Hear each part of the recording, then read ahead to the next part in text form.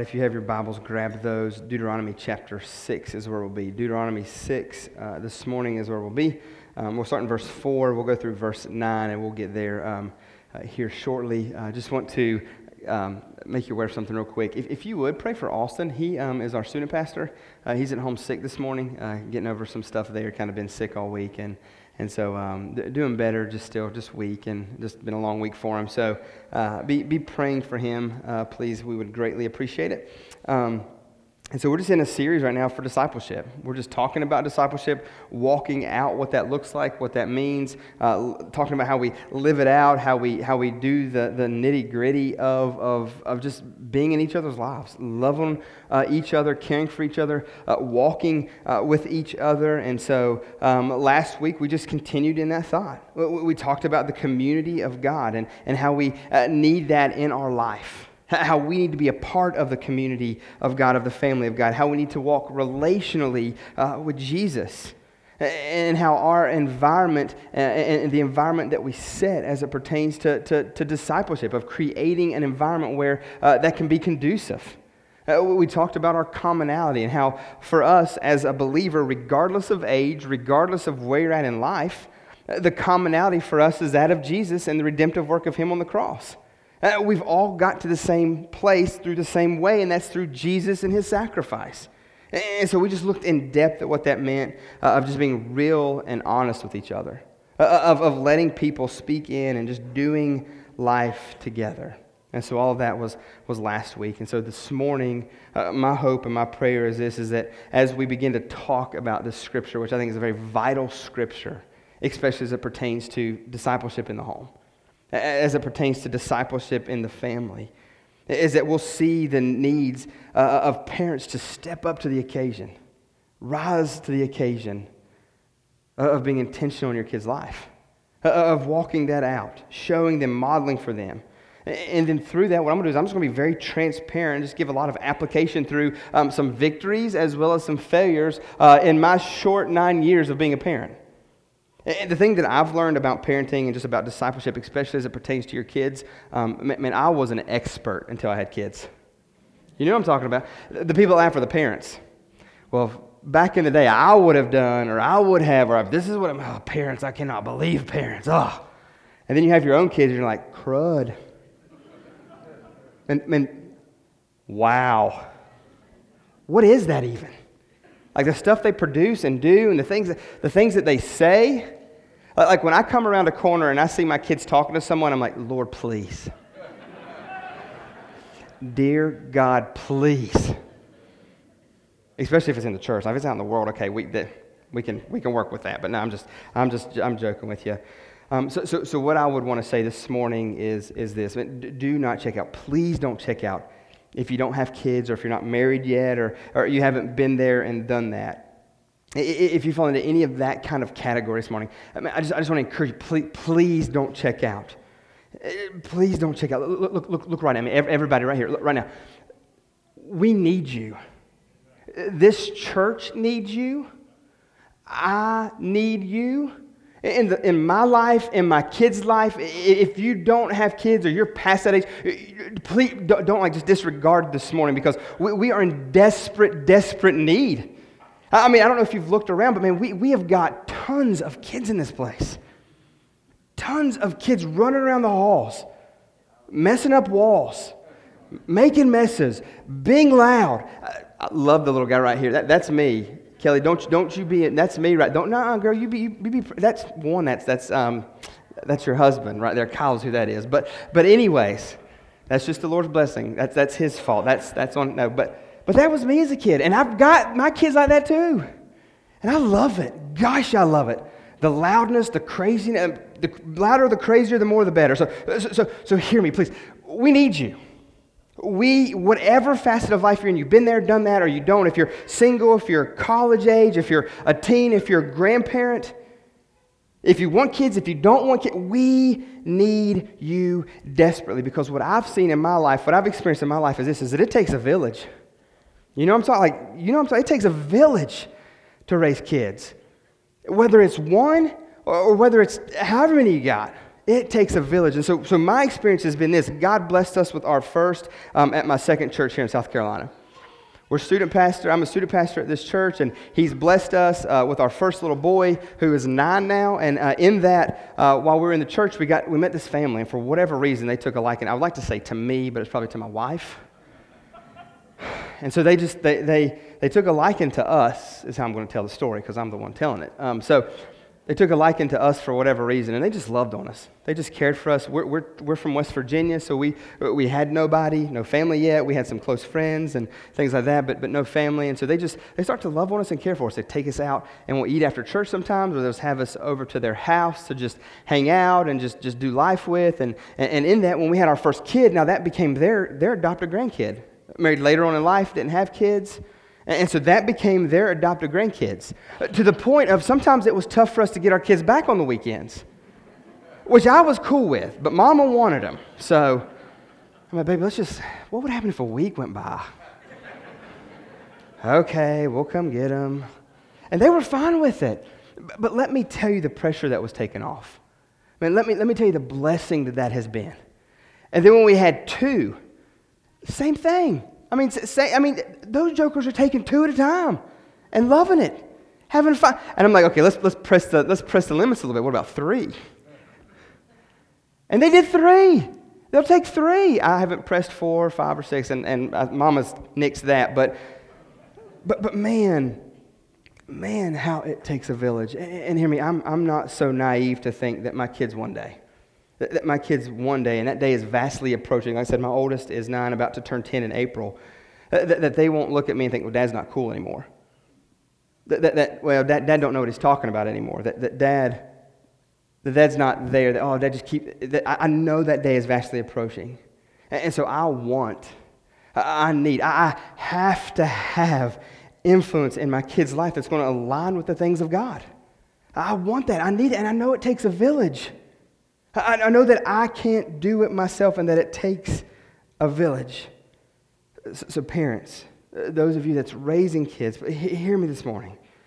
Please hear me. This is not a beat-up session. By no means am I going to stand up here and try to just pound on you for a few minutes and tell you how bad you are and how horrible of a job you're doing. And that's not my intention or heart at all. Because if anything, I'm going to go the opposite way. I'm going to plead with you to just let the Holy Spirit do His work. Let Him fall on your heart. Let Him convict and draw where He needs to. Let Him encourage where He needs to. My hope and prayer is that repentance has maybe some areas where we haven't done what we need to or haven't risen to the occasion like we should. But I'm not going to stand up here and try to help Him. I'm going to let Him do that. If anything, I'm going to beat myself up a little bit. I'm going to give you plenty of ammunition if you ever want to get rid of me one day. I'm going to do that. Like I'm just going to share my heart and my truth and my experience with you. And again, but my prayer, my hope is that through that the Holy Spirit convicts and He draws and He just encourages you in that. And so for me, my wife and I, we are well aware that we're not perfect parents. And guess what? No one else in this room is. There hasn't been one. There never will be one. That we're not perfect parents. Share with you. So this past week, if I'm a little more amped up as normal, it's because I was kind of around someone this week, my mentor. When I get around him, and I get wiry. He's an evangelist, so he just tells you, and we just okay. So I get to go up and speak at his. He has a theater, and so he does some church stuff up there in Kingsport, Tennessee. So I go up to Tennessee, and I get to speak Wednesday night to a group there.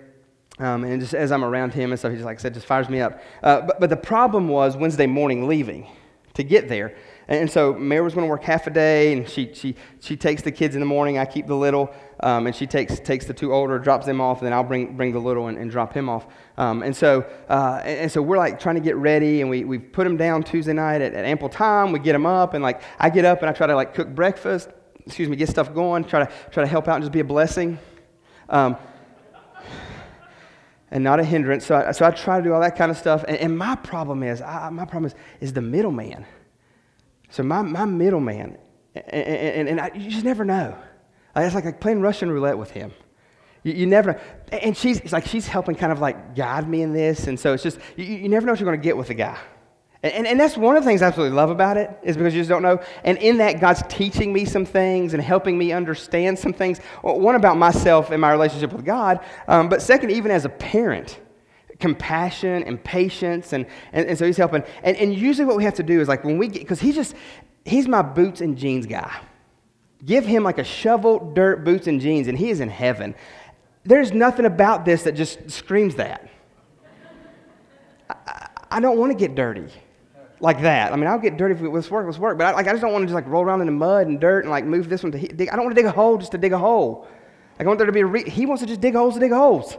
Give him a tractor and some mud, and he is like in heaven. And so for us in the morning, he's very particular about his outfits. We're good Thursday because that's gym day, and so we know we have to go comfy in tennis shoes. But any other day of the week is a wild card. And so Wednesday, knowing it's going to be crazy, we've got to get things ready. We've got to. So I usually lay out a wardrobe, man. You know, like I've got like every gamut of outfit there is. And so Wednesday, big day. We know we got to get out, and we got them up more earlier than normal. And so we've got plenty of time for this. I'm ready. Like we're ready. And we're doing it, and we're trying to, and I've got breakfast, and his cereal's getting soggy, and he's tried on 3 jeans, and they're not working, and his boots, do we tuck them in? Do we leave them out? What do we do? I like the outlook, just because I think it's funny. But you should tuck those things. You should tuck the pants over. But anyways, that's another story for another day. And so like, we're going through it. And like, we're like pressing like launch time. Mama's got to leave if they're going to get there on time, and if she's going to get to work on time. And he's like doing the fall apart thing, and I'm being so good. I'm usually I get crazy too. I'm like, oh my gosh, just put your clothes on. They're pants, who cares? There's socks. You've got 2 of them. Just okay, don't go with socks today. I mean, so I just I can go crazy in a moment with it, and I don't know why, but it amps me up. And so I'm in the bathroom finishing up something, and I come out, and there he is sitting on the couch, and it's quiet, and I'm like, Mayor. I go out, open up the garage, and I'm like, Lord, she's finally left me. And she left me with him. What am I going to do? I can't be alone. I'll never make it. And so I call her, and she's like, I told him we're going to teach. I told him we're going to teach. I was like, finally, she's falling off the deep end like me. This is good. Love keeps no record of wrongs, church. And so we work through it, but I just again, and I know it's kind of funny and goofy at my expense, but I'm telling you, that can be every morning other than Thursday morning in the Miller house. And through that, God's teaching me, because early on, like I would get like real amped up with it, and I probably raise my voice a little bit more than I need to, or try to, and like hold him down and let's put the jeans on him, or just whatever. And I never did that. Don't call DSS, but I love him. I love him a lot. I would die for him, I'll tell you that. And so God's just, he's shaping me and molding me and teaching me. And there's some times where I've had to say, hey, come here, bud, get on Dad's lap. And I've had to look him in the eyes, and I've had to say, buddy, Daddy was wrong. Daddy shouldn't have gotten loud like that, or Daddy shouldn't have done that, or Daddy shouldn't have said that, or Daddy shouldn't have acted like that, or Daddy shouldn't have been on the floor rolling around kicking and screaming. I haven't got to that point yet. But I tell you that to tell you this, that man, we probably fail more than what we do succeed, or so it feels like in my life, in my house. And so, but what I know is this, is that I'm going to do everything that I can, and so is my wife, to pursue our kids' heart, even in the mess and the struggles. And what we're going to do is we're always going to point it back to God's grace and mercy with us. Buddy, I'm sorry, or dude, I shouldn't have, or we're always going to point it back to God's mercy and grace. And if I could encourage you this morning, parents, if I could encourage you, grandparents, whoever is in this room, I don't believe you're ever too far gone. I don't believe that you've messed up so bad that there can't be restoration. I mean, if we believe the gospel and we believe God's word, and you may have done some pretty bad things, or some pretty bad things may have been done to you, but if God is who he says he is, and his word is true, which I very, very much believe, I don't believe that you can land at a place that says that you've done too much damage. Now, that might merit some pretty deep conversations, maybe with a specialist, or that might merit some humiliation or humility and conversation and actions. But I believe that God can redeem any relationship. Any relationship, I believe he can do that. If not, then the gospel is not what it says it is, and he is not who he says he is. And so I just believe with everything. But again, that might mean us as parents having to swallow our pride, humble ourselves, pray and seek and be real and be honest with them and allow the Lord to do a work in that and through that. And so what I want to do is this. I want to pray for us this morning before we jump in and just let God's word be what God's word is going to be, and just let's talk about some pretty intense things here and then see what God does. So I'm going to ask you if you join me this morning as we pray. Join me as we pray. Father, I just want to in this moment, just seek your face and ask you, God, I want to beg of you this morning in this place. May the men and women in this room and listening online, may they hear what you have to say. Not what I have to say. And God, as I lay my small victories and small failures before them, Father, that would be encouragement to them, and that they would see, this guy doesn't even have it all together, and this guy doesn't have it figured out. And that we're all in this together at the same place, dependent upon your mercy and grace. So, Father, for the parent in this room, for the grandparent in this room that plays a role in helping raise their children, raise their grandchildren, Father, I pray that it would be encouraging.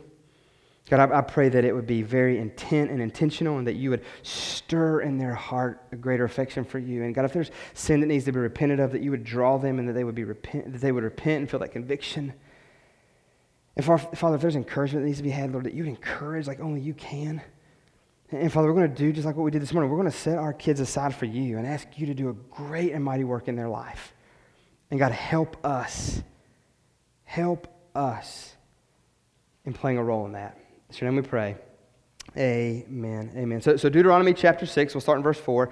This is called the Shema, and what it does, it refers to a couple of lines just here in the text that we're going to see in Deuteronomy, and it's going to kind of follow itself out with other texts throughout the Torah. The Torah is just the first 5 books of the Bible. It's considered the law, and so these are scriptures that would just become a daily just prayer for ancient Israel. It would become a daily prayer and focus, and almost like the Lord's Prayer, something that they would memorize, meditate on, think about often. And so what we're going to see here is we're going to see Moses challenging the children of Israel with just wisdom and with some warning. He doesn't want them to repeat and make the same mistakes that their parents did, that the generation after them or before them made. He's going to encourage them with that. And so this is where we land. Deuteronomy 6:4, he says this. He says, "Hear, O Israel, the Lord our God, the Lord is one." And so this text, it just starts out with some theologically rich truth about the unity of the Godhead. The Father, Son, and Holy Spirit, they're one. And man, the theological richness of this, the theological understanding of this is just a beautiful picture that Moses starts out with. And then he goes on to verse 5, and this is what he commands them. He says, "You shall love the Lord your God with all your heart, all your soul, all your might. And these words that I command you today shall be on your heart." So as we said weeks ago, that discipleship starts with loving God. That's the very place that it starts. And we talked at depth and at length about this weeks ago as we started this series, as we dove into this truth. And so the thing that I find fascinating about this is where Moses starts. He points the people to loving God. He starts at their heart, their desires, their passions. That it should be loving God first and foremost. See, it wasn't about doing some things. It wasn't about obeying a list. It wasn't about looking at the law and following it intently. Why is that? Why wouldn't he start there? Why wouldn't he go to the law? Why wouldn't he go to the commandments? And I believe it's because we are a people that are motivated by our love and desires. We are motivated by what we love. We chase after and follow what we love. And so we do not by our understanding of right or wrong. That's not how we function and how we do. We do by what we love. We go after what we have strong passions and desires for. That's what motivates us. And the reality is this, every one of us in this room has mountains upon mountains upon mountains of evidence of that. You know what you need to do and you don't do it. You know what you need to be about and you're not about it. You know how you need to act and you don't act that way. You know how you need to talk and you don't talk that way. You know what you need to order at the restaurant but you don't order it. I'm just saying, like I want the greasy stuff. My arteries will hate me later, but man, my body will love me now. Okay, maybe not my body. My stomach will love me now. We know, don't we? We know the healthy stuff and what it does for us and how it's supposed to and break down and do. But what we go for the other stuff. And then at the end, dessert, why would we not do dessert? I mean, you always fall. Like I knew some people that started with dessert. Maybe they onto something. But we know choices. We know right and wrong, what's good, what's bad. But we're people driven by love. And that's where Moses starts. He starts with love. As he approaches God's people, he starts with a love and a passion for. That's where he hits them. And so the question is always, how do we love God? As we said weeks ago, it's by loving Jesus. We walk relationally with Christ by way of the Scriptures, meditating on His Word, knowing His Word, reading His Word. That's where our love grows for Him. That's where He does great, great work in our hearts and in us. It's through His Word, through prayer, through fellowship with other believers. And so this week, as I was gone and out of the office for a few days and was with my mentor, and we're just sitting around talking a little bit and eating some lunch and just chatting kind of about the current place of the church. The thing that just stirs us and bothers us so much is how we, the church, we're just ignorant when it comes to the Word of God. That's not a slam. I'm not trying to be mean here. I mean, if we're going to be honest, we don't know what we believe and why we believe it. We don't know what truth to stand up for or what truth to even believe. Is truth relative? Is it not? I mean, if you look statistically that the different things that are rolling out and being said about what people believe and what they don't believe and the all-inclusiveness of, I mean, we are ignorant when it comes to the Word of God. And I want to say this, so was I. And I still have miles and miles and miles to go and miles and miles and miles of things to learn and understand at a deeper level. But just knowing my story and where I was at, I had no idea what God said and what He fully expected. I mean, let me tell you about my background. Fundamental independent, yo. And as I say that, the ones that laugh, they know what I'm talking about. You do not watch rated R movies. You do not listen to that music. You do not say that. You do not think about that. You do not. And they never told us what to do. It was just a long list of don't. Man, God was awful. That's what I thought. But I'm still going to keep coming, keep beating me up and wearing me out. Sure, okay. What do? I don't know. And you know what's even better? Is I couldn't even open up the Word and halfway understand it. Why? Because fundamental independent, where I grew up, we KJV only. Praise God. And I'm not saying that to joke. I'm not saying it to be mean and bash. And if you read the King James version, that's great. I love some King James. A lot of whenever I quote Scripture, I quote the King James because that's what I heard. That's what was implanted in my heart, and that's fine. And if you want to read King James. All I know is what thee and thou and thoutest and what the heck is a begat? Somebody kill that gnat if that thing's that big. You know, like what is that? What are we doing? Oh man, like I remember growing up. My mentor, I just met him, and there was this youth rally, and 30 kids get saved, and I go to church and I tell the pastor, and he's like, "Oh, that's great. What version First question, what version did he use of the Bible?" Are you kidding me? And I didn't know. I mean, I was a high school kid, senior in high school. The NIV. Oh God, I hope they were real. I said, what? Those salvations. I'm like, okay. Why would they not be? Well, that Bible version. And hear me, there's some really good Bible versions, and there's some that I would have. And I'm just gonna be nice here. There's some that's really not, I wouldn't consider Bible interpretations at all. And we need to be cautious and we need to be careful. But the thing that we need to understand, if we want to go that route, then you need to quit being lazy as a pastor and as a leader, and you need to pick up the Greek New Testament and figure out how to read that thing.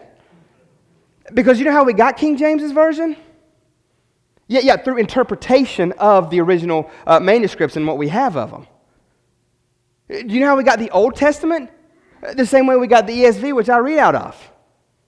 Through the interpretation and scholars sitting down and looking historically and looking at words and looking at meanings and looking at what those words, that's how we rolled out the ESV. Majority text is how we get that. Well, see, I didn't know that back then, and I couldn't argue like, yeah, and that was a great, that's a good, let's stand on that rock, and let's not celebrate the fact that God possibly saved 30 people, but let's be a little bit worried about what kind of version he was using to tell about Jesus, which was the same Gospels that we read in the King James. But that's my history. That's where I came from. That's where I was at, where he was standing up week in and week out and yell and yell and yell. I loved it. And I think that's some of kind of my wiring. Like, tell me how bad I am. Yes, you beat me up and wear me out, cut me deep, and then you know what I find out to be true is, the salve of the Holy Spirit is so healing and good. That's my style of teaching and learning, and I love it. I know it's not everybody's, but that's what I grew up in. That's what I grew up in. So when I started getting in the Word myself, whenever I was educated on how to read the Word, I knew that there was Christian liberties and freedoms that I was okay to partake in. That I was okay to be a part of, that wasn't sinful for me, that wasn't wicked. Now, you may have personal conviction, and you may not be allowed or able to by way of the Holy Spirit, but I'm not going to push personal conviction on you. I'm going to encourage you to read the Scriptures and follow after Jesus and what he convicts your heart of, as long as it pertains to truth, as long as it pertains to his Word. And there's some things that we can't argue over. There's some things that we can't dance around, because God's Word is God's Word, and it says what it says, and it means what it means. But we don't know that is the problem. And so what I want to let you know is, coming March, we're going to roll out an evening where we can come and we can learn and grow and figure out how to do inductive Bible study, how to get in the Word, and how to know what the Word says. We want to equip the saints. That's what we believe we're called to do. We want to help you open up the Word and be able to read the Word, be able to navigate through the Word. We want to equip you. Church, we're living in a day where it's inexcusable for the people of God not to know the Word of God. Inexcusable.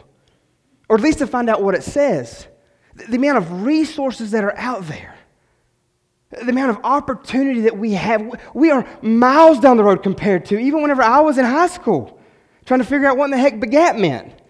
Do you know the kind of reading you'd have to do to find a begat?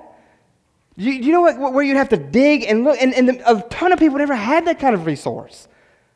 And we got to be careful what we type and search. But we can type, we can know, we can navigate through. Man, it's all there for us. And we want to do a better job as a church of helping our people know what the Word of God says. Well, so if this guy that stands up here one day says something stupid, you can call me on it. And I'm being serious. Like there are people in this room that has the right to take me out any moment. Like if you get, whoa. I'm that serious about what the Word of God says. And I'm also that serious about what he'll do to me one day whenever he says, why in the world did you bring that nonsense into my church? And I'm not going to do it. I'm not going to flirt with that. I'm not going to play with that. We're going to unapologetically preach the Word of God, and we're going to dive in hard, and we're going to follow it as closely as we possibly can with the help of the Holy Spirit. And so I don't know where you land whenever I'm just like saying this kind of stuff and like the Word of God and looking at what we're about to look at here in a moment. But if you're anything like me, this thought of adding one more thing to my plate is just like overwhelming. I mean, life is crazy enough as it is. But our hope is this, is that you'll weave it into the fabric of who you are. And as you do that, and as you spend time in the Word of God, you'll fall more and more in love with Him. And this is what I love about the Word of God, because we think we're busy, right? I mean, it's 2022, yo. I mean, they didn't have technology back then. They rode camels around, for goodness sakes. I mean, they are nowhere near as advanced as we are. Their life's no way in the world it could be as busy. And I would say it was as equally, if not as more, than our life. Technology was supposed to help us out, free brother up, right? It was supposed to allow us to be able to be successful and succeed even more. And so what I love about the Word of God is it even speaks to that. Look, it's like God knew what He was doing whenever He inspired Moses to pen this. Look at what happens here. Verse 7. He says, you shall teach them diligently to your children. And so teaching here means to just show or explain to someone how to do something. Show or explain how to do something. So this is the command that He's given them, and we'll talk to here in a second of how sweet God is and how He just kind of shows and helps us navigate through this. But to teach them is to show and explain. And parents, hear me. This is where I want to lovingly press us this morning. I said us, not you, me, us. That if we don't step up and step in, the world will. If we don't teach our kids, the world's going to. If we don't show them, the world's going to. Why? Because kids, they're learning, they're exploring, they're growing, they're trying to formulate for themselves, they're trying to figure out for themselves. And hear me, we must be intentional in teaching them to love God as well as the things of God. We have got to, because if we don't, the world's going to. If we don't, the world is going to. And so we've got to step up and teach them and show them. And so I was sitting around this week just kind of thinking and praying through some of this, and I was like, what's the world teaching them? What is the world teaching our kids right now? What is the world indoctrinating our kids with? Well, how you define love. Like the way world defines love is, what can you do for me? What can I get out of it? And after I'm bored with it, I'm just done. I want to move on to the next. Love is, what have you done for me lately? What can you do for me? If I just don't have this feeling anymore, then it's obvious I don't love, so I just need to move on to the next. That's what the world teaches. What does God teach? God teaches love to be a commitment to the end. And what I'm so grateful for is that the way God defines it compared to the way that the world and the culture defines it is on vast different sides of the spectrum. And so if we don't teach our kids what love is, the world's going to. If we don't rise to the occasion and show them what love is, the world's going to. What about this one? This one's great, and I think this has just kind of come with the wave of our technologically savvy world and culture that we're having. But what about this thought of instant gratification? Man, doesn't the world want you to feel special and good and be automatically just patted on the butt? Let's give everybody a trophy and a little banner and let's just make them. You didn't come to practice ever, but gosh, we've got a trophy for you. Come on down, let's celebrate him. Is it crazy? And I'm a social media guy. Like, I've got it. You're going to be bored following me, and I'm going to try to do better. Maybe not, but sure, be my friend. I'll try to get to it in the next 6 months and accept that. But man, has social media not done that? Instant gratification. Okay. Do we want? Yeah, let's do it. Have we not seen how crazy adults can be? Have you heard of TikTok? Yeah. Don't search that. Lord help us. But people will stand out and record themselves doing some sort of a dance or I don't know whatever it is thing, and they'll record it and then they'll throw it up or they'll lip sync. They will sit around and learn lines from movies to record themselves doing it. I don't even know how they do it. I guess they stop. I don't know. However, don't teach me. I don't want to know. But these are grown men and women spending I don't know how much time doing this stuff just to try to get likes. And they are some of them are pretty funny, but I'm just you're 50. Stop. Quit it. Oh, have you ever went back and looked at your pictures in the yearbook and think, good Lord, what was my hair doing then? Or what was I wearing? Man, I dread that day whenever our generation goes back and is oh my gosh. And I would even go as far, if you're 15, 18, 12, whatever. 12 should not be doing TikTok ever. But I'm just good gosh. But we live in a day with instant gratification. About the family unit, the world's going to define for you what the family unit looks like and should be like and what it needs to be. I'm not going to dabble much there because I'm going to talk about the next one. What about sexuality? Good gosh, is this not a goofy, messed up world? And hear me, I want to be gracious here, so much so, but I also want to stand on truth. And where I fall and where I land is the one that created it gets to tell us how that goes. And you were created as a male or female, and you don't get to dictate which one you are. God has assigned that and done that. And I say that to say this: we're going to walk with you and love you, and we're going to care for you, and we're going to share the gospel with you, and we're going to do whatever we need to do. But we're going to share the truth, and then we're going to walk with. And us walking with isn't us agreeing with, isn't us being okay with, but we're going to walk with, and we're going to love to the end if we can, if you'll let us. And we're not going to browbeat you. We're not going to wear you out with it. We're just going to share truth when truth comes up, and we're going to care for you, and we're going to walk with you, and we're going to love you like the church should. And we've done a horrific job of doing that. But we're going to define it the way that the Creator has defined it. We're going to talk about sexuality the way that the Creator has talked about sexuality. And what we believe in this church that God has told us, hear me, not me, I'm just echoing echoing what the Creator has said, that we believe that it's a man and a woman. That's where marriage is. It's between one man, one woman. And we believe that it's supposed to be for a lifetime. And we know that things happen that prevent that and derail that. And we're going to show grace and mercy, and we're going to walk through that with you. But we believe that it's a man and a woman. Not two women, not two men.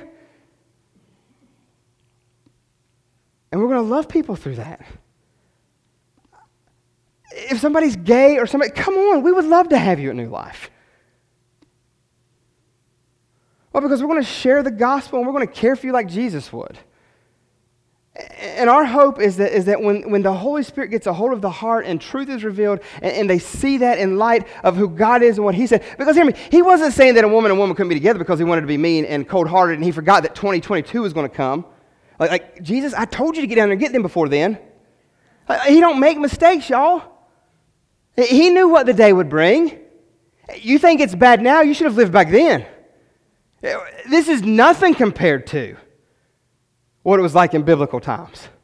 What we're talking about, what we're reading here, the day and age that they lived in. And so, but we're going to land under, we believe God's bigger and better and knows. And we're going to be sensitive, and we're going to be gracious, and we're going to be merciful, and we're going to share truth, but we're going to walk with.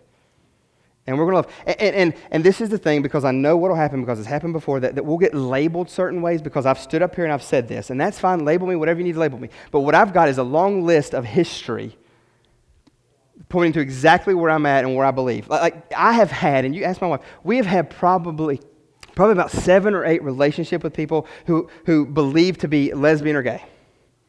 I had a young man live with me for about 4 to 6 months who identified and landed at that place.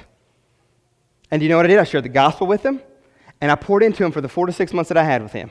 I wasn't afraid of him. I'm not homophobic. I'm not scared. I don't get, it bothers me, but it doesn't bother me. I don't care to go eat lunch with him. I don't care. No. I'm just going to walk in love like Christ would walk in love.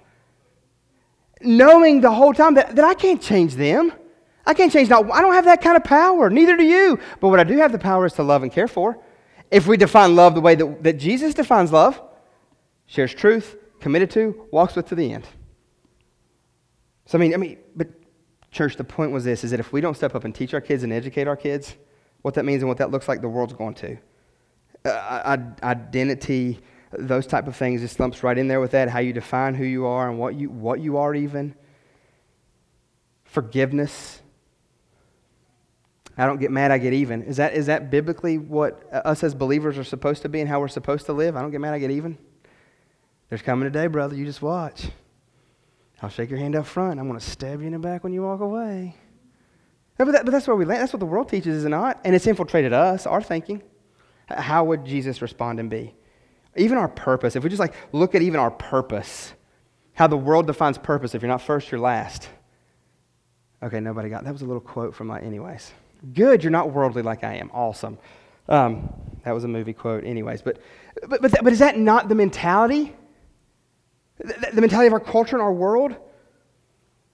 And so look as Moses continues here in verse 7, just kind of the natural flow of it, the natural bent of it. And so, and you shall talk to them when you sit in your house and when you walk by the way and when you lie down and when you rise. Like I said, it's like God knew what He was doing. Their day was just as busy as our day is, and look at how He kind of weaves it into the natural fabric of the family. Who sits in their house? Or a house? Okay, 3 of us. The rest of you are homeless. See me after, we'll get you a place. It's okay, we can interact. This is good, we won't bite. Yeah, you sit in your house all the time, do you not? What about walk by the way? Okay, that's kind of like old school talking, but maybe you walk by the way. Do you get in a car and drive anywhere? Okay, that is one of the greatest places I have found because they're trapped and they're stuck. You know what I'm saying? He ain't jumping out at 55. He probably wants to sometimes, but he's not going nowhere. Child lock, boom, he's stuck. Yeah. And so we're going to hold on to it, and I'm going to talk, and I'm going to use that opportunity as a way. So walk by the way. When you lie down, who goes to bed at night? Yeah. Yeah, who gets up in the morning? Yeah, absolutely. What he's doing is he's showing us the opportunity there to teach our children. Hey, and these people, like I said, they're very agricultural, very community-driven. They didn't travel far. So in this day, there's a lot of time spent together. Kids are out in the fields with their parents. Our day's a bit different, and that doesn't outdate the Scriptures. That doesn't make it false, not true, not right for us. We still press in, and we still do this. We have plenty of opportunities to live this out. Let me prove it to you. So every morning in the car, what we do before we go somewhere, as we're driving, when we first start, it's prayer time. Like I said, I got a middleman, and sometimes we have time to pray in the morning before we get out the door. Sometimes we don't. Most of the times, that's just going to be a no. Maybe you're a snoozer, and you just can't get up when that first alarm go off, and so we're going to get to the end of the snoozing, and then we're just going to like throw it on and go. So maybe you don't have time. But you know what you do have? You have the drive to where you're headed. And so what we do, a practice in the Miller family is that we're going to pray. All right, boys, what are we praying about this morning? Ask my boys. Ask them. They know when we get in the car, we're going to pray. What can we pray for? Let's pray for our day. Anybody we can pray for? What can we pray about? Anything pressing, coming up? Oh, God, we've got tests today. I'm telling you, that is a great time to just pray like crazy. If you're in my house, that's what we do. Or like this. So Brody, my oldest, had basketball practice this past week, and it's on Monday night. And so after it's over, it's just me and him driving home. And he wanted to do something. That's what it was. He wanted a spicy chicken sandwich from Wendy's. Well, Mama's cooked. Well, my mom cook. I said, I don't know, buddy, but it's going to be good. Oh, well, we don't know that for sure. To which part of my parenting was, yes, we do, buddy. It's always good every time. Yeah, maybe for you, Dad, but oh. And so what does he do when I say no and I make a left onto Sugar Ridge and not keeping on going out to Highway 9? And that lip, if he would have gotten out, he would have tripped over and fell and busted his head on the concrete. And so we get about halfway home, and I'm like, all right, dude, let's talk. What, Dad? I said, no, it's not like that. No, let's just talk. What's up? What's happening? Nothing. Oh, you can't out-pout the powder in the house. You know what I'm saying? Like, he can't do that. Because I'm a pouter. I know the game of pouting. Like, I'm a great pouter. I will take my ball and go home in a minute.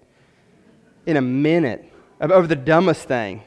In a second. I'll cut you. I won't talk to you for like 2 days. And like, that's hard for me because I'm a relational guy and I just like to.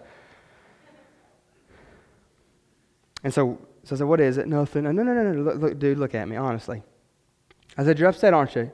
A little bit. I know you're not a little bit. I mean, you're a lot. To pout like this, dude, that lip. I said, okay, I am. I said, well, good. Tell me about it. Well, I think it's dumb we can't. I said, okay, keep on. Anything else? Well, I don't even know if I don't even speak that language. I'm like, okay. All right, you feel better? Kinda. We're going to get a chicken sandwich? I said, no. Dad. I said, but what do? I listened to you. I took it in. And I said, buddy, you've got to learn because there's going to be times in your life where you're not going to get what you want every time. We can't go get a spicy chicken sandwich every time you just want a spicy chicken sandwich. I got some pepper. We'll throw it in on whatever Mama's made and it'll be spicy. There you go. And we live in a day and age, identified as a chicken sandwich, we're good. I'm sorry, that was a jab. I apologize. There will be repercussions Monday. I will pray. But what I did, I was a dad with my boy. And I said, look, buddy, and I'm telling you this because Dad's a pouter. I can get mad real quick. And let me tell you what Jesus told me, is that whenever Dad acts like that or we act like that, we're making life all about us, and it doesn't matter what anybody else thinks. It doesn't matter anything about anybody else, and I'm just going to be about me and forget everybody else. I'll make life all about me. Now, at 9, did he get that? Probably not. But the next time he pouts, I'm going to do it again. And I'm going to love him. I'm going to let him. I said, so what you do is when you get frustrated, man, you tell. You share. Get it off your chest. Sometimes things will change. Sometimes it won't. But you know what? You press into the Lord and you let Him encourage you and shape you and strengthen you in that. So we had a moment this week. As Eric was saying, like this morning, like both of the olders are coming with me in the mornings now on Sunday morning, and I'm loving it. And so as Eric was telling about Egypt, like we tried to get Bishop, or no, that's not the littlest, the middleman Bennett. We tried to get him in here, and like they were practicing Egypt, and like he loves that. We call that our Jesus Jam right now. And what that means is like we go past the 25 mark. Yeah. I'm like a soft kind of music kind of guy, but so we go past it, and like we're just like jamming out to Jesus on the way to church every Sunday morning. That's what we're doing. No talk until we get there. We're just going to let the music like lead us, and we're putting like little songs before them like that. And sometimes I'll share, hey, did you hear, what's Egypt? Let's talk about that for a second. Did you get that? Like after the song, we'll kind of talk about it for a second. But oh man, God did that in their life. And that's why they wrote the song, because in the scriptures, and then we'll turn on the next one. And that's one of the ways that I'm just trying to raise up my children and teach them and show them. I mean, that's easy stuff. Another way, and I think I shared this months ago in a sermon somewhere, but we're sitting there watching TV, and as we're watching TV, a commercial comes on, and it's like an X-ray screen, and they're back there behind doing dancing and stuff like that, and they come around, and it's two women, and they grab hands, and they hug, and they kiss, and people start applauding and clapping, and my oldest is just like, Dad, what's that? To which I had the opportunity to share what God says about that. And I didn't beat up and bash, and I just said, buddy, God's created a way. Man, woman. I mean, the natural order, if we look at that even. I said, buddy, and the world's going to try to press, and the world's going to try to tell you, and the world's going to try to teach you, and the world's going to share with you how bad and bigoted and old school or old thinking mentality and all this kind of stuff. But you got to know, we love God, and we're going to follow, and we're going to do what He says, even if it doesn't make us happy sometimes. Man, even if we feel like there's injustice, or the world feels like there's injustice in that, we're not going to apologize for the way that God set this thing up. I mean, so I had a moment there just to kind of teach him and share with him, because the big thing was love knows no gender. And then, I mean, fourth grade, and we're coming home the other day, and I shared this a couple weeks ago, and I didn't go into detail. But I shared this, and he's like, make sure we're okay in here. I'm going to spell it just because there could be. He's like, Dad, what's sex? And I said, do what? It sounded in my good ear. That's a conversation your mom wants to have. That's what that is. She has been dying her whole life to get you to that place, buddy, and to talk to you about that. And no, I'm just joking. I didn't do that. And so you know what I did? In the car on the way home one day. All right, buddy, let's talk. You really want to know? Yeah. And I prefaced it by, hey, look, when I share this is between us. Me, you, and Mom are the only ones to talk about this. Like, so you don't go to the playground and you don't educate everybody else on what it is. Like, you're the preacher's kid, don't do that. And if somebody says something wrong, you just let them say something wrong. You don't want to be that kid either. Just you know what. I'm not going to hide it from you. I'm going to tell you the truth. And y'all, like I said, we just being honest this morning, right? Halfway through that, when I'm sharing that, he's like this look of panic comes on his face. You and Mom? I said, yeah. Oh. And like all the wind was sucked out of the car. I said, buddy, you asked. You asked. No, like I didn't go in like the great, but I mean, I shared what stuff was, and we kind of, well, because I want to educate. If I don't, the word doesn't, because like the definition that he gave me, I'm not going to do it. The definition that you can talk to me after, we'll talk about it. But the definition like of what that meant was, and how that happened, involved jumping jacks with no shirt on. I'm just going to let you go from there. And I'm like, I need to meet these people. I'm just joking. But I'm telling you, I mean, if we don't educate, the world will. And so hear me, I have got, you have got the great privilege and calling on your life to model what loving God looks like, as well as teaching your kids about Jesus in the hustle and bustle of every day. We have that privilege given to us as parents, as grandparents. We have that. And all I know is I need you. This church needs you to align with God's word and be another voice, a voice in a generation that is filled with opinion, that is filled with truth, that is anti-God. We need you. And then he goes on, he says this, he says, you shall bind them as a sign on your hand, and they shall be as frontlets between your eyes. And so this is the first century Jews here, what it is, they would take this literal, like they took a box and they put the Shema here in the box, and they walked around like this box on their head, and they could pull it out and they could look at it. And on their hands they would have things written and they could see, and it was there. And it was always before them. And some of that's because they took it so serious, as they wanted to know. I mean, I just think what the scripture says, that I've hidden God's word in my heart, why? So that I might not sin against God. So when I read that, when I look at this, I see this. I see this here. And then verse 9 says, you shall write them on the doorpost of your house and on your gates. So it would ever be before them. It would ever be present before them, to be there so that they could see, so that they could know. And I know that sometimes there's this religious action to just it's about love. We want to stir love. The thought here, and that's why Moses started out with. That's why God inspired him to write it this way. Is what drives this is love, not obligation out of religiosity. But out of a vibrant love relationship with the God of the universe, who has in our condition, wicked, sinful, damned to hell, steps in with his son Jesus and rescues and redeems and offers a way of hope where there's no hope. And when we view it that way and we step into relationship that way, not that I don't have to, or not that I don't get to do, or not that, man, I'm old school and I define marriage like this, or that I'm, when those attacks, or I'm phobic of whatever kind, or I'm shut off or closed-minded, or I'm whatever, which the funny thing that I have found is the arguments they throw at us is the exact same arguments that we're not allowed to say to them. I mean, to call us those things or to shut us off that way or to say that they're doing the exact same things just in a different way. We don't get to fight fair. I don't think we need to be fighting. We just need to be modeling and showing and walking out truth and love. And so the driving force here is that of ever before you. Man, know God's Word. Have God's Word hidden in your heart. And as you do that, you'll fall more and more and more in love with God. And that will shape and that will mold. And in that, we use every opportunity to be intentional with our kids. And we own what we need to own. And we make right what we need to make right, regardless of how young or how old they are. Because right now, I can't tell you the amount of times that I've had to apologize to my 6-year-old. And I've gotten down on his level and I said, dude, Dad did it again. Man, don't act like that. And I'm sorry, I wasn't acting like a man. I was acting like a little boy. Well, you can't do that. You got to be strong. I think that's the strongest place I can be in my kid's life, is on my knees, asking for forgiveness when I need to ask for forgiveness.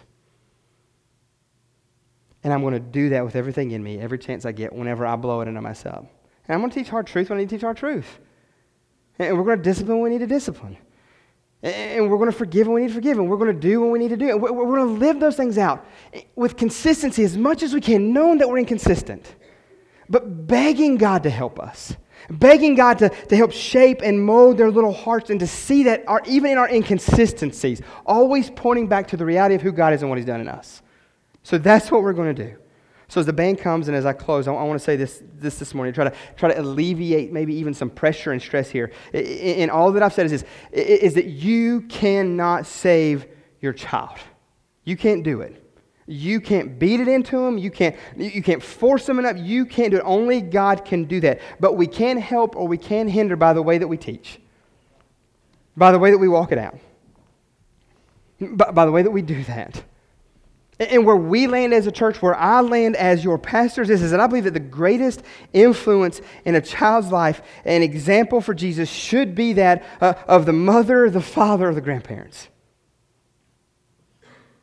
Where they see Jesus first doesn't need to be on a stage with some guy up here yelling at him or some children's director or leader sharing Jesus with them. It should be in the home.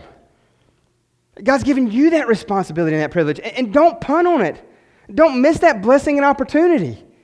I mean, I was talking to a family just a couple of weeks ago about how they're asking these questions like, man, my kid's starting to ask these questions. They're starting to talk about baptism. I mean, I got geeked up.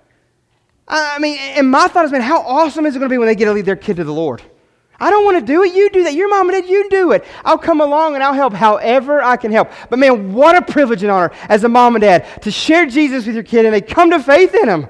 And then we're going to put them in a baptismal pool and we're going to let you baptize them. Why? Because you played such a huge role in their life in introducing them to Jesus. And this is a big thing. We just want to come alongside and we want to help. We believe in you. God believes in you. And He has created that child for you for this day. So when you guys are back there, I know you, Kelly, you right here, Kyle, look at me, right? Your boy is for you. John Gavin, there you are. You're in every other parent in this room. Man, the privilege and honor to be able to raise that child or children when it comes. Man, the greatest privilege and honor that I've had in my life is to talk to Jesus or to talk to my kids about Jesus. and to be able to dunk one because he says he's come to faith in Christ. And everything that I've seen, everything that I know, and we give it time to make sure, would point to that reality. Man, I don't care if he's successful in anything else he does, and he's not going to live at home with mom and dad for the rest of his life. But I don't care if he makes millions. I don't care if he has a penny to his name. And the greatest decision he ever made in his entire life was to follow Jesus. And I will never forget that Easter when I'm standing here and I'm saying, if today's the day of your salvation and you believe it's time that God has stirred in your heart to follow Jesus, and somebody stands here and then I turn here and there's my 9-year-old boy unprompted sitting next to no one to stand up and say, he's my Savior. Oh, best day ever as a dad. And it was all God's doing, and he used me and my wife in our inconsistencies and imperfections. So parents, we're the greatest influence of showing what Jesus is like. We've got the greatest opportunity with the help of the Holy Spirit to show them what he's like, to teach them diligently. And so I want to look at this a different way with this verse. I'm closing with this verse. I'm going to say a lot about it. I'm just going to close, and then we're going to let God do what he needs to do in this place this morning as it pertains to convicting and us following him out even closer in obedience. I mean, just a psalm that came to me that I just like, yes, I want that. Psalm 127:3 says this. It says, "Behold, children are a heritage from the Lord. The fruit of the womb, a reward." That's what the psalmist says about kids. And then I love this so much so that I went and got a tattoo about it. Judge me later, that's fine. But no, that's not a good idea. We won't have tattoos out in the lobby next week. Never mind. We're not going to be that church either. Well, unless you hit me up, we'll talk. But I love this. Psalm 127:4 says this.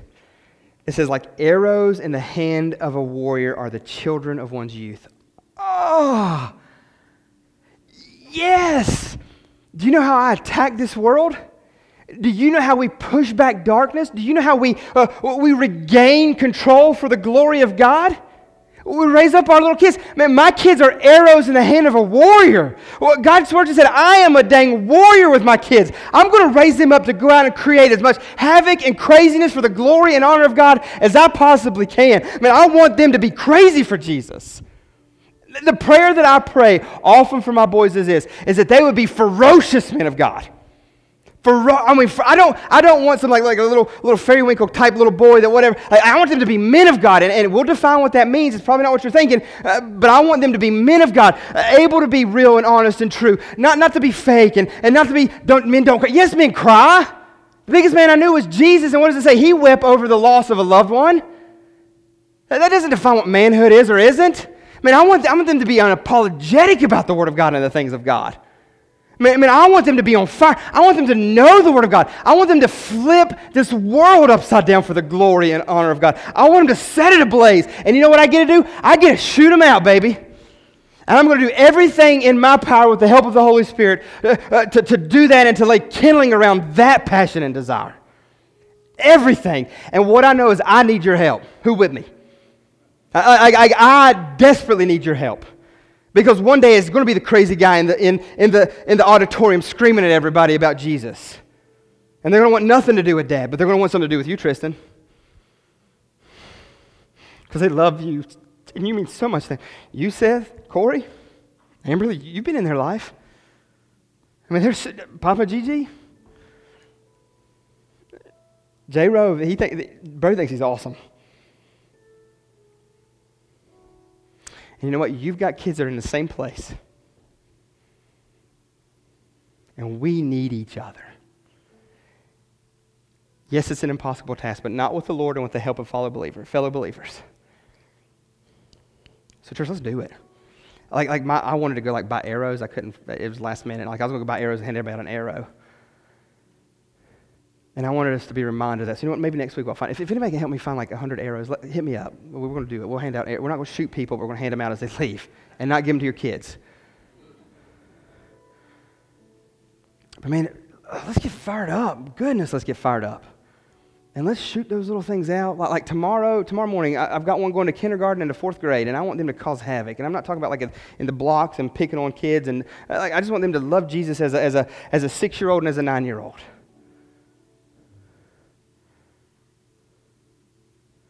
And I got my little 18-month that talks in tongues right now, and I'm trying to interpret. So if we got any interpreters, hit me up. But I mean, I'm just praying for him, and I'm laying hands on that little guy, and I'm just praying that God gets his heart. And my 6-year-old God's starting to stir in. We need each other, church. Hear me. Breathe, because you're not going to be the awesome, great, knock it out of the park parent, and that's fine, and that's okay. But you're going to be one that God's going to use, and he specifically chose you to lead that family and to lead that kid. You're not too far gone. With the help of the Holy Spirit, he can do a great, great, mighty work. We just need to get our attention and focus back to where it needs to be. We need to be serious about the things that God's serious about, and he is super serious about this. Father, help us this morning. God, I've went way over. I don't care. It's for your glory and your honor, and I feel like you're going to do something in this moment. But God, I just pray here now that you would work in a mighty, mighty way. God, that this altar will be filled with parents who's going to be serious about this, that maybe this altar is even filled with someone this morning that doesn't know you as Lord and Savior, and so maybe the first step for them this morning, God, is coming to faith in you and putting their trust in you and just crying out for help. God, the strongest thing that a parent can do this morning is to say, hey, look, I don't got it all together and I don't have a clue. God, help me. And just like we did this morning, we want to put people in your life to help. So God, help us step up as your church. Help us step up as your people. Help us be serious about this. Thank you, Lord Jesus, for the men and women that pour into these kids week in and week out. God, may we as a church not put on our responsibility to do the same thing in the lives of the parents. We need you. We love you, Lord. Do work in this moment. In your name we pray. Amen. You guys stand. They're going to lead us this morning.